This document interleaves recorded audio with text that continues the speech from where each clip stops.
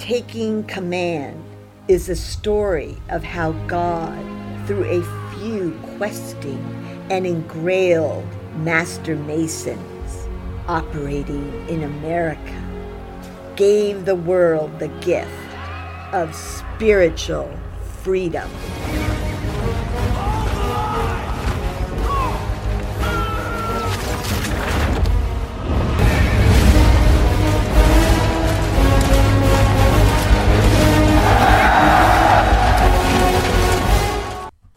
Scene 33, Mount Vernon, pre-dawn.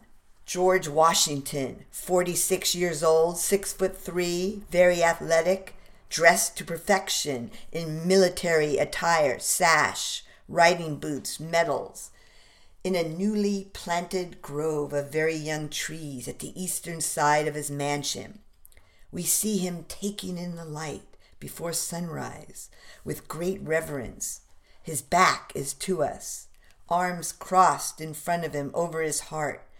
After a while, he turns to his young trees, kneeling down to inspect them with a beatific smile on his face.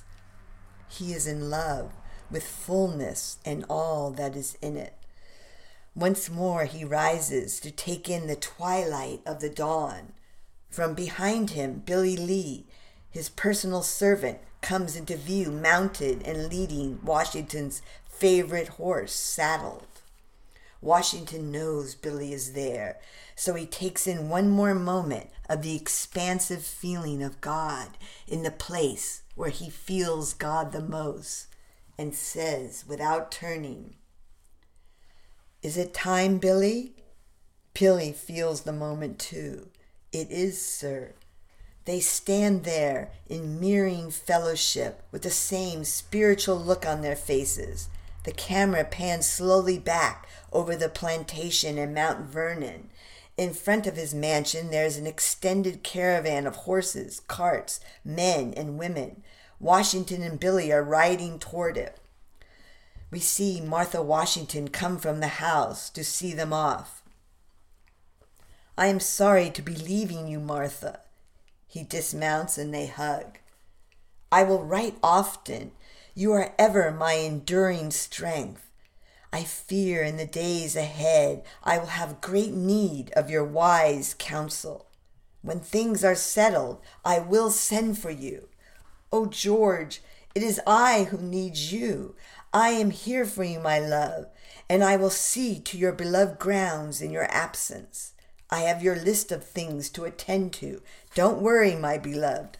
All will be done." Their embrace captures her love for him and his need of her strength and advice. Scene 34, Vassal House, large, yellow, and white trimmed. Washington's headquarters in Boston near the Charles River. Alone in his study and impeccably dressed.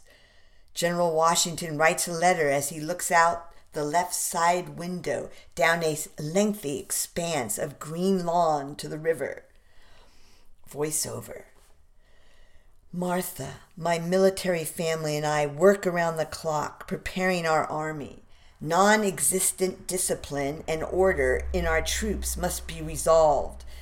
Many a time the thought comes over me that you are my strength, my dear, and that I should have stayed at Mount Vernon, the foundation of my true happiness. But then the zeal of these gentlemen officers who live with me and act in this capacity for the great American cause fill me with renewed vigor, and it is then that I am conscious that there is a destiny that has control over our actions, one not to be resisted by the strongest efforts of human nature." Washington doodles now in a continuous horizontal figure-8 pattern that has a mirroring spiritual feel to it. Adjutant General Joseph Reed, Washington's principal and indispensable secretary, knocks at the study door. "General?" Washington opens the door with a great general's presence and stature. "Reed?" "It is time, General, to review the new enlistees." "Very good, Reed." Notices his hesitation. Is there anything else, Joseph? There is still time, Reed says, and Brigadier General John Thomas would like a word with you, sir. Please show him in. Washington gestures for Thomas to sit opposite him. Good afternoon, Thomas. I trust you are well? Very well, sir. Thank you. Washington nods for him to begin. Thomas looks perturbed. If I may, General, I will get right to it. Washington nods. General Washington, I believe I deserve a higher rank, and after much deliberation I decided that I may have to resign my post. Your virtue and good sense shall decide it for you, Thomas. This is not a usual war, but in such a cause as this, where the object is neither glory or extent of territory, but a defense of all that is dear and valuable in life, surely every part must be deemed honorable in which a man can serve his country. Thomas softens under the weight of Washington's substance. I see your point, sir. Washington continues. Please remember our invaluable Joseph Warren. At the time of Breed Hill battle, he was the newly appointed Major General, and yet he volunteered on the spot as a regular soldier to give a hand under Colonel Prescott. He paid for that gesture with his irreplaceable life. Thomas, if Warren were to miraculously walk through that door right now, my command would be his. May God guide your decision. Thomas looks chagrined. He has a moment of pause, and then we see resolve set into his face. You may have my answer now, sir. I'm embarrassed. No change is needed. Pride, I am ashamed to say, led me to doubt. Thank you, General. I am honored to serve my country. Thomas salutes and leaves. Washington walks out to the parade grounds with Reed to review the troops. What was that about? Reed inquires. If some of our officers, Washington says, are entertaining ideas of resigning, what must the regular soldiers be thinking? We must devise a plan, Reed replies, with a centering element that will inspire the non-Mason to stay. One they can always go to for inspiration, Reed. England has a king and the state. God, Reed says, our cause is for the glory of God. Most of our men believe and attend church regularly. Let us reinforce that. That's it, Reed. Prayer, daily and mandatory, 6 a.m. sharp. The officers will lead and set the tone. Brilliant idea, sir. All of us hail from different colonies, backgrounds, and customs, but we have God within in common. Yes, Reed, one troop, under God, indivisible. Both of them glow charismatically with the effect of creativity. Washington continues.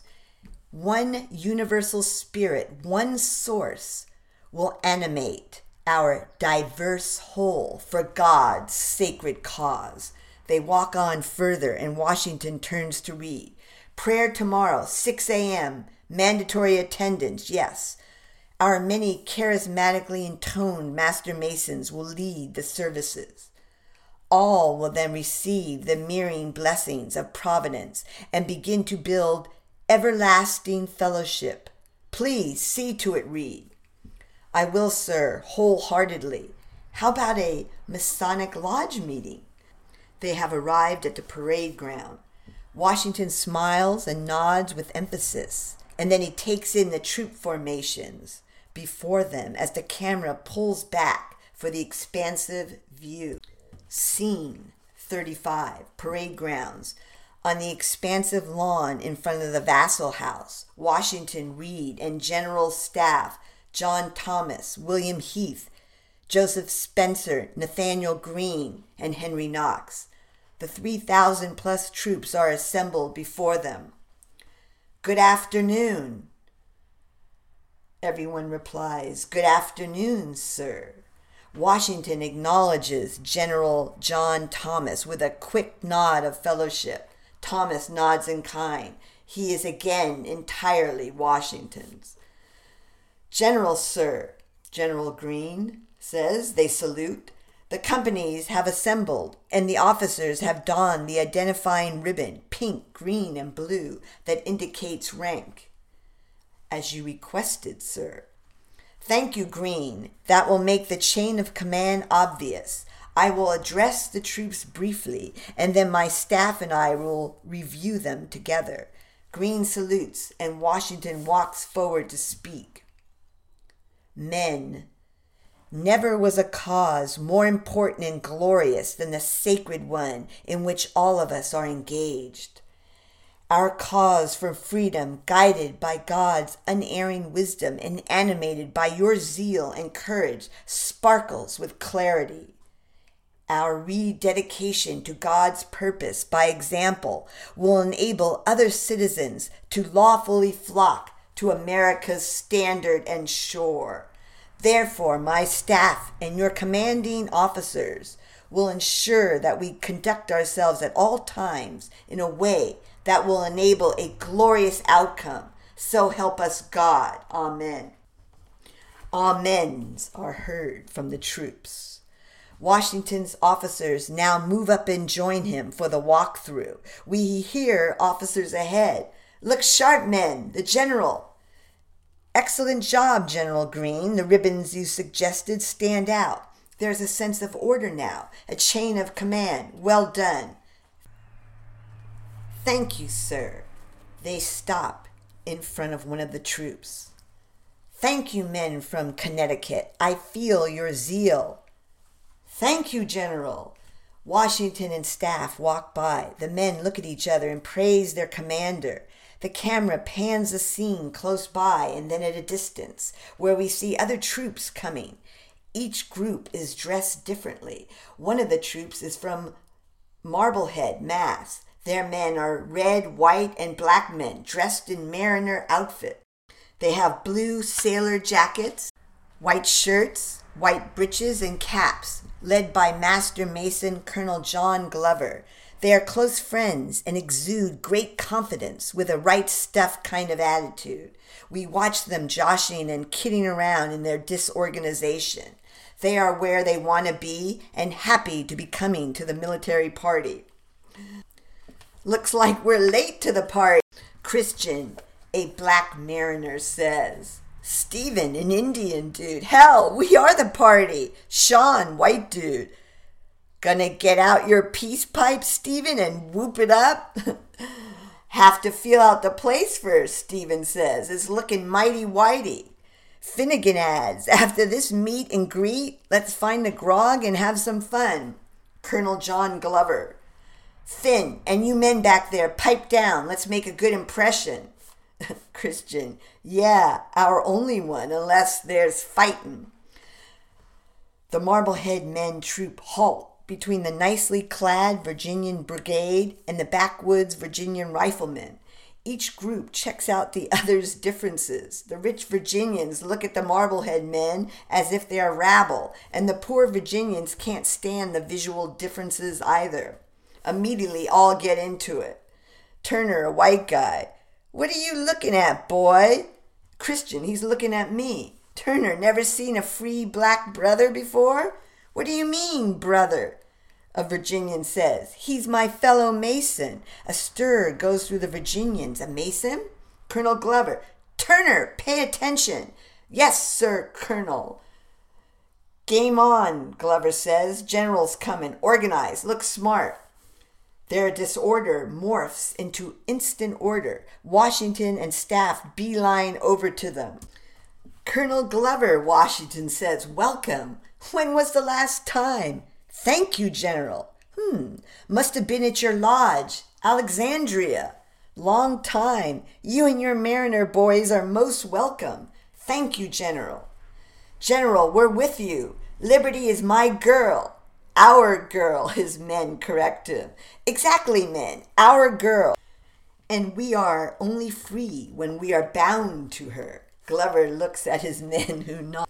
Glover continues, my men and I will fight until the end for your sacred cause, General. Great zeal quickens and flows between Washington, Glover, his men, and Washington's staff. Washington is lit with spirit. We are honored to have you and your Marblehead men with us. Thank you, sir.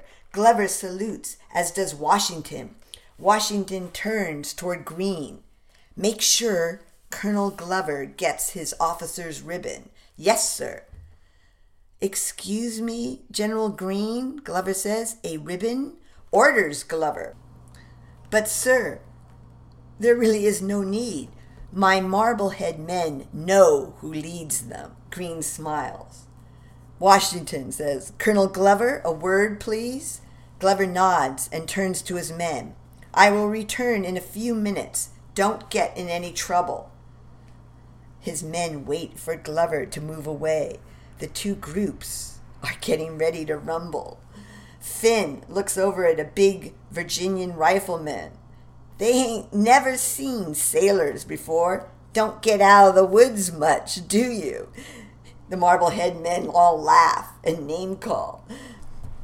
Who dressed you, that Injun, after smoking too much pipe? Who are you calling Injun, hick? Don't you speak to my partner that way. You mean your inbred cuz. Pushing and shoving begins. The rich Virginians say a few things and move off. A major tussle begins in earnest with hundreds of soldiers. Cut to the front where the officers are. They soon take notice of the noise and turn to see soldiers fighting. Washington yells, Billy, my horse! Billy, at a distance, leaps onto Washington's horse and tows it over to Washington. Washington is an excellent horseman as he gracefully bounds into the saddle and races over to the fight. His staff mounts up and tear after him. Soldiers not involved clear out of the way as the riders stampede by. Washington throws his reins to Billy, and with the spring of a deer, Washington leaps from his saddle and rushes into the thickest part of the melee. With an iron grip, we see Washington, 6'3" and very strong with huge hands, seize two tall, brawny, athletic, savage-looking participants, one rifleman and one Marblehead man, Turner, by the throat, keeping them at arm's length. Alternatively shaking and talking to them. We hear him shout through his exertion. There will be none of this here. We are a fellowship, a universal fellowship. He thrusts the men away, and the onlookers are awed. Together we will beat the English. Together they have their king. We have God and each other in his unity. No diversity, no differences in God's universe. Walk it off, men, walk it off. All is calm now. General Washington's staff also parted men, but it was Washington's presence that handled the lion's share of it. Everyone is immensely impressed with their commander. General Washington is awesome, shines quietly in every face. Billy, my horse, Washington mounts. Commanders, see to your men. There is one power here, one source, and he is in all of us. Find him. Washington and his staff ride off. Colonel Glover steps forward in a red-hot commanding officer mood. His Marblehead men take a step back as he swears at them. Washington with Reed. Mandatory lodge meeting tonight, Reed, for Masons and combatants. All others voluntary. Reed nods to Washington and then to his fellow officer Masons. Greene to himself. Washington rises. Scene 36. General Howe is dictating a letter to staff member Lieutenant Mackenzie that will go to Minister Lord Germain. They are in Howe's study in a house in Boston. Howe is now the commander-in-chief. Former commander-in-chief Gage has been recalled.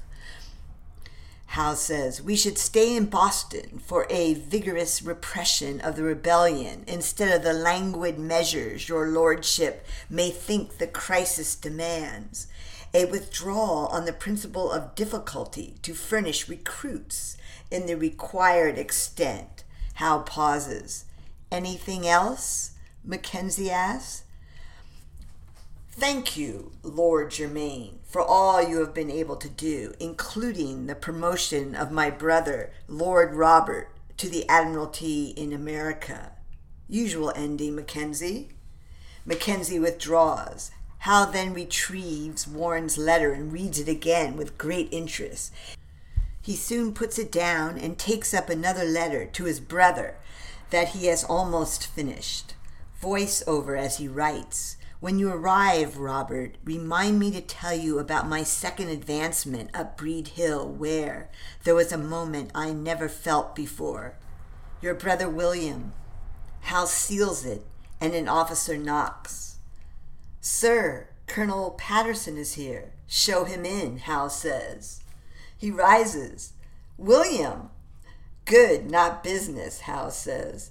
A Mrs. Chandler of the prominent Tory set is giving a ball tomorrow night. Interested? A glass or two and a lass? Someone with the difference, Patterson says, with esprit de corps. Does such a one exist here? Hal answers. It's rumored one or two. Might one of them, Patterson, be an Elizabeth? Patterson says with relish, she might. Ah, you have your eye on her, Patterson? I might. Haven't seen her in the flesh yet, but I hear tell she is the most beautiful, or maybe the most charismatic woman in Boston. I hope she is both, Hal says. If one, then the latter. Patterson agrees. Tomorrow night, then. I will have to beat you at the tables another night, Patterson. I believe you still owe me a sovereign or two, Hal. Flip you for it, Patterson, double or nothing. They flip. Hal wins. Now with bravado. Good omen, Patterson. Elizabeth will fall for me. But what if you should fall for her, General? Hasn't happened yet. Scene 37, Boston.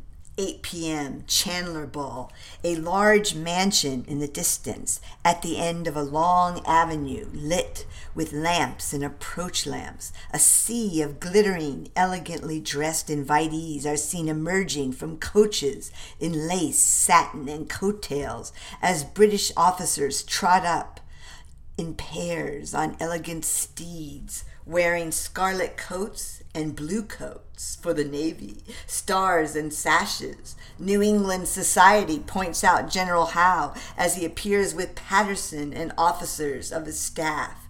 They dismount at the base of the great stairway and give their reins to red-liveried footmen and ascend with the other guests. The women are looking at Howe. One says, "Look there. Isn't that the hero of Bunker Hill, General Howe? Quite dashing and a cousin of the king." Another says, "Dashing, yes, and free. All of them intend to land him." "But not for long," one says. Her friends wear competitive and flirtatious looks. "They're vying for you, Hal," Patterson says. Hal smiles and energetically declines. Camera shifts to three friends ascending the stairs together. Katie, Ella, and Elizabeth, a dazzling 32-year-old blonde. Katie says to Ella next to her, "Elizabeth has not heard a word I have said." Ella pulls herself away from Elizabeth, who is radiant with joyous mirth and utter happiness, and laughs from her heart without a need for someone else to be amusing first. Ella says, "I know." Ella takes in Elizabeth and turns and whispers to Katie. Tonight she is completely free. Katie understands and smiles. "Ah, what about?" She whispers a name. Ella shakes her head. "Idle gossip. Look at her. She needs none of that." The camera shifts back to Howe and Patterson. They enter into a vast, brilliantly lit entry area adjoining a very busy grand chandeliered ballroom. Greetings and small talk can be heard on all sides between this immensely aware social set of aristocracy and others on the rise. Hal receives the salute of his officers as he comes in. They jest briefly about the fair sex and their intended conquests. Hal does not weigh in. He is introduced to Boston's elite and seems animated and bright, and yet subtly he remains indifferent. Hal turns at the first opportunity and senses the room. Markedly, he does not shift his eyes from face to face or turn his head to survey as those do around him. Instead, he takes in the whole of it in a single instant. Suddenly, his face is lit with Elizabeth. As Hal receives a glass of sherry from a waiter, he says to Patterson, who has also broken free and joins him, "She is here." "Who?" Patterson says. Hal takes a refined sip. "Someone very charismatic." "No, how could you? You didn't have time to survey the room." "I felt her," Hal says. Hal is engaged with what he knows. "William, not in this multitude." "James, she is an 8-pointed star." Patterson cannot believe what he is hearing. It's one of those moments you have to feel to be true. Patterson shakes his head. "One of your battlefield moments?" Hal takes another drink and says, "For we be brethren of the rosy cross." And then they both sing, "We have the Mason word and second sight." "All right," Patterson says. "Where is she?" "Over to our right." While Patterson stands in front of Hal, closely scrutinizing the people on his right, Hal gives his empty glass to a waiter and passes to the left side of Patterson. "I don't see."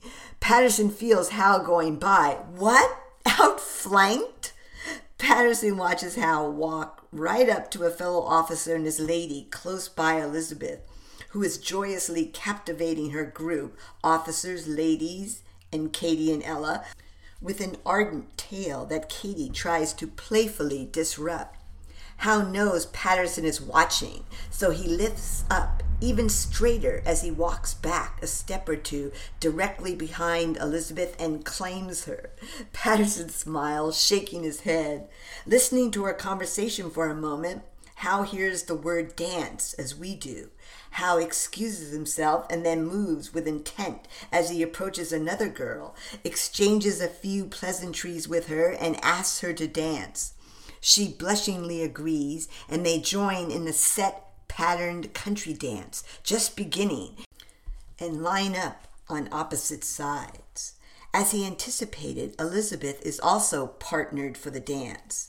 And now Patterson has joined in, as the dance begins with a bow. At some point, Elizabeth and Hal are partnered briefly, and there is immediate attraction. "General Hal," Hal says, "I believe you have me at a disadvantage." Elizabeth smiles brilliantly, and soon they are partnered with others, both trying not to look at the other, but they do catch eyes once, and she looks away blushingly because she was caught in the act. Soon they are partnered again. The sparks are flying and can be felt by a wide circle of guests and her friends. They are both very good dancers, as is expected of this set, but since Hal's concentration has been diverted to Elizabeth, he almost forgets to change partners. Then Elizabeth is partnered with Patterson, and she hears almost nothing of what he has to say. "Elizabeth, our regiment will be here for... Do you play cards?" Elizabeth pulls back her attention and centers it on Patterson. "I do not believe we have met. Pardon me, I am Adjutant General James Patterson." That is quite a lofty title. Patterson realizes his nervous mistake has doomed his chances, and then they change partners. The dance continues and soon ends. All bow to their partners, and the ladies are ushered to the sides. Hal walks up to Patterson, who notices that the general is quite elated with his find. Patterson chuckles lightly. "Victor and vanquished. Was it so obvious, Patterson? Only to me and everyone else. Hal takes in the room, looking for Elizabeth. As much as I hate to say it, General, you two seem to be alone. Officers and their ladies walk up to Hal and Patterson, but Hal allows only partial attention to their comments as he follows Elizabeth without looking, and she him. The room is thick with their intention. Hal answers shortly and politely when he has to. Patterson watches his superior most amusedly. Hal takes his leave suddenly of the group. "Excuse me, General." Hal beelines over to General Lord Hugh Percy, very thin and haughty, 38 years old, who stands next to his Captain Stedman and others close by Elizabeth, who is in conversation with 3 ladies and 2 officers. She feels his approach and her attention is split.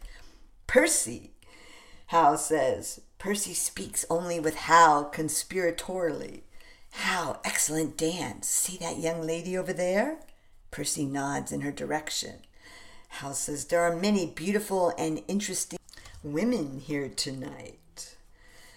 "There are indeed. I have my eye on that one. Who do you?" Hal knows Elizabeth is listening and cuts off Percy. "We are looking through God's windows," he said. "Sorry," Percy says.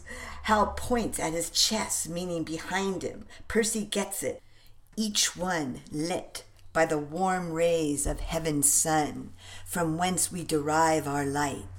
Elizabeth loves what she is hearing and drops out of her group's conversation.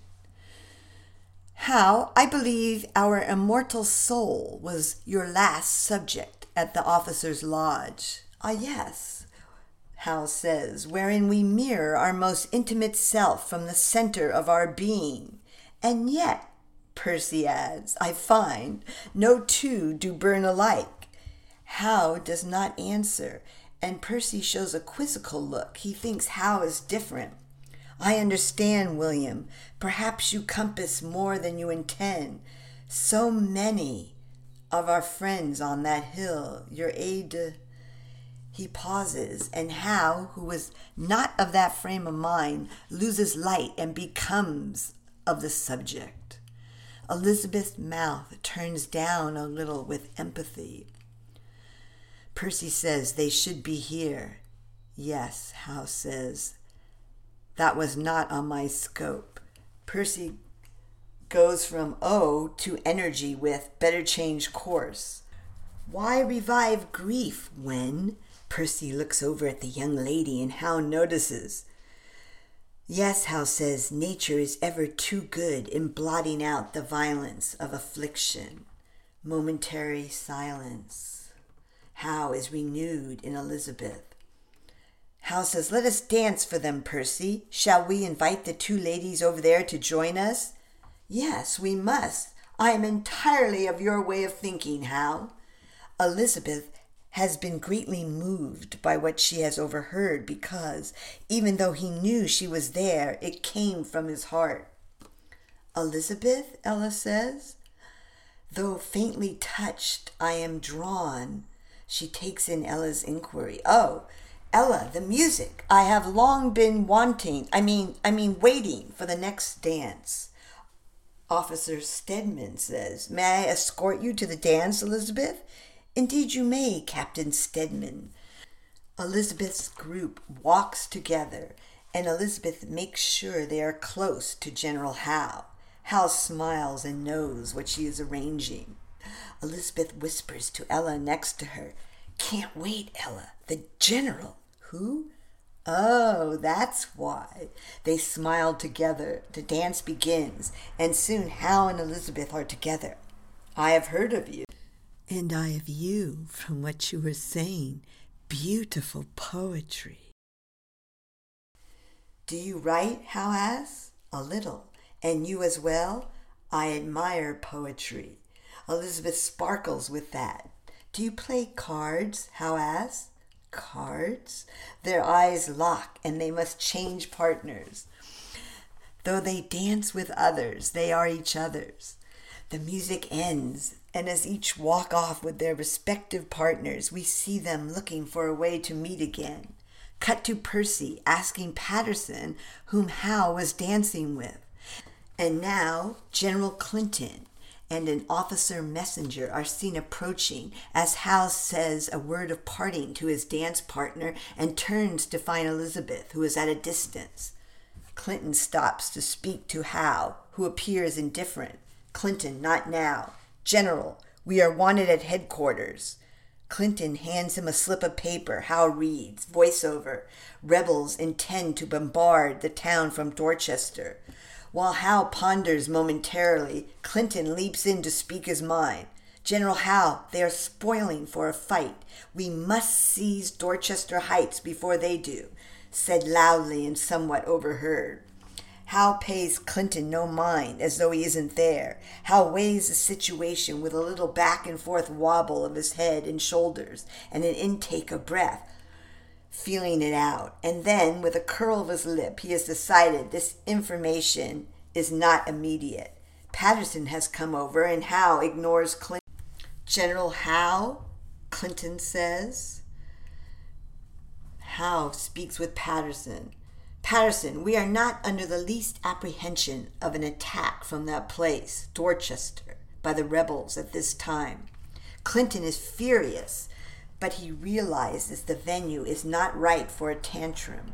Some of the party guests are inquisitive, including Elizabeth, as they see the officers begin to group. Hal contemplates his next move, to stay or headquarters. Patterson, Clinton, turn out. Find General Grant, Gray, Kemble, and the others. Return to headquarters immediately. Patterson and Clinton say, yes, sir. They move off. Hal, with the general's presence, turns and surveys the room. He finds Elizabeth, catches her eye, holds it, and nods to her with all that he is. She smiles brilliantly, and then a touch of melancholy appears as her light sensibly diminishes at his leaving.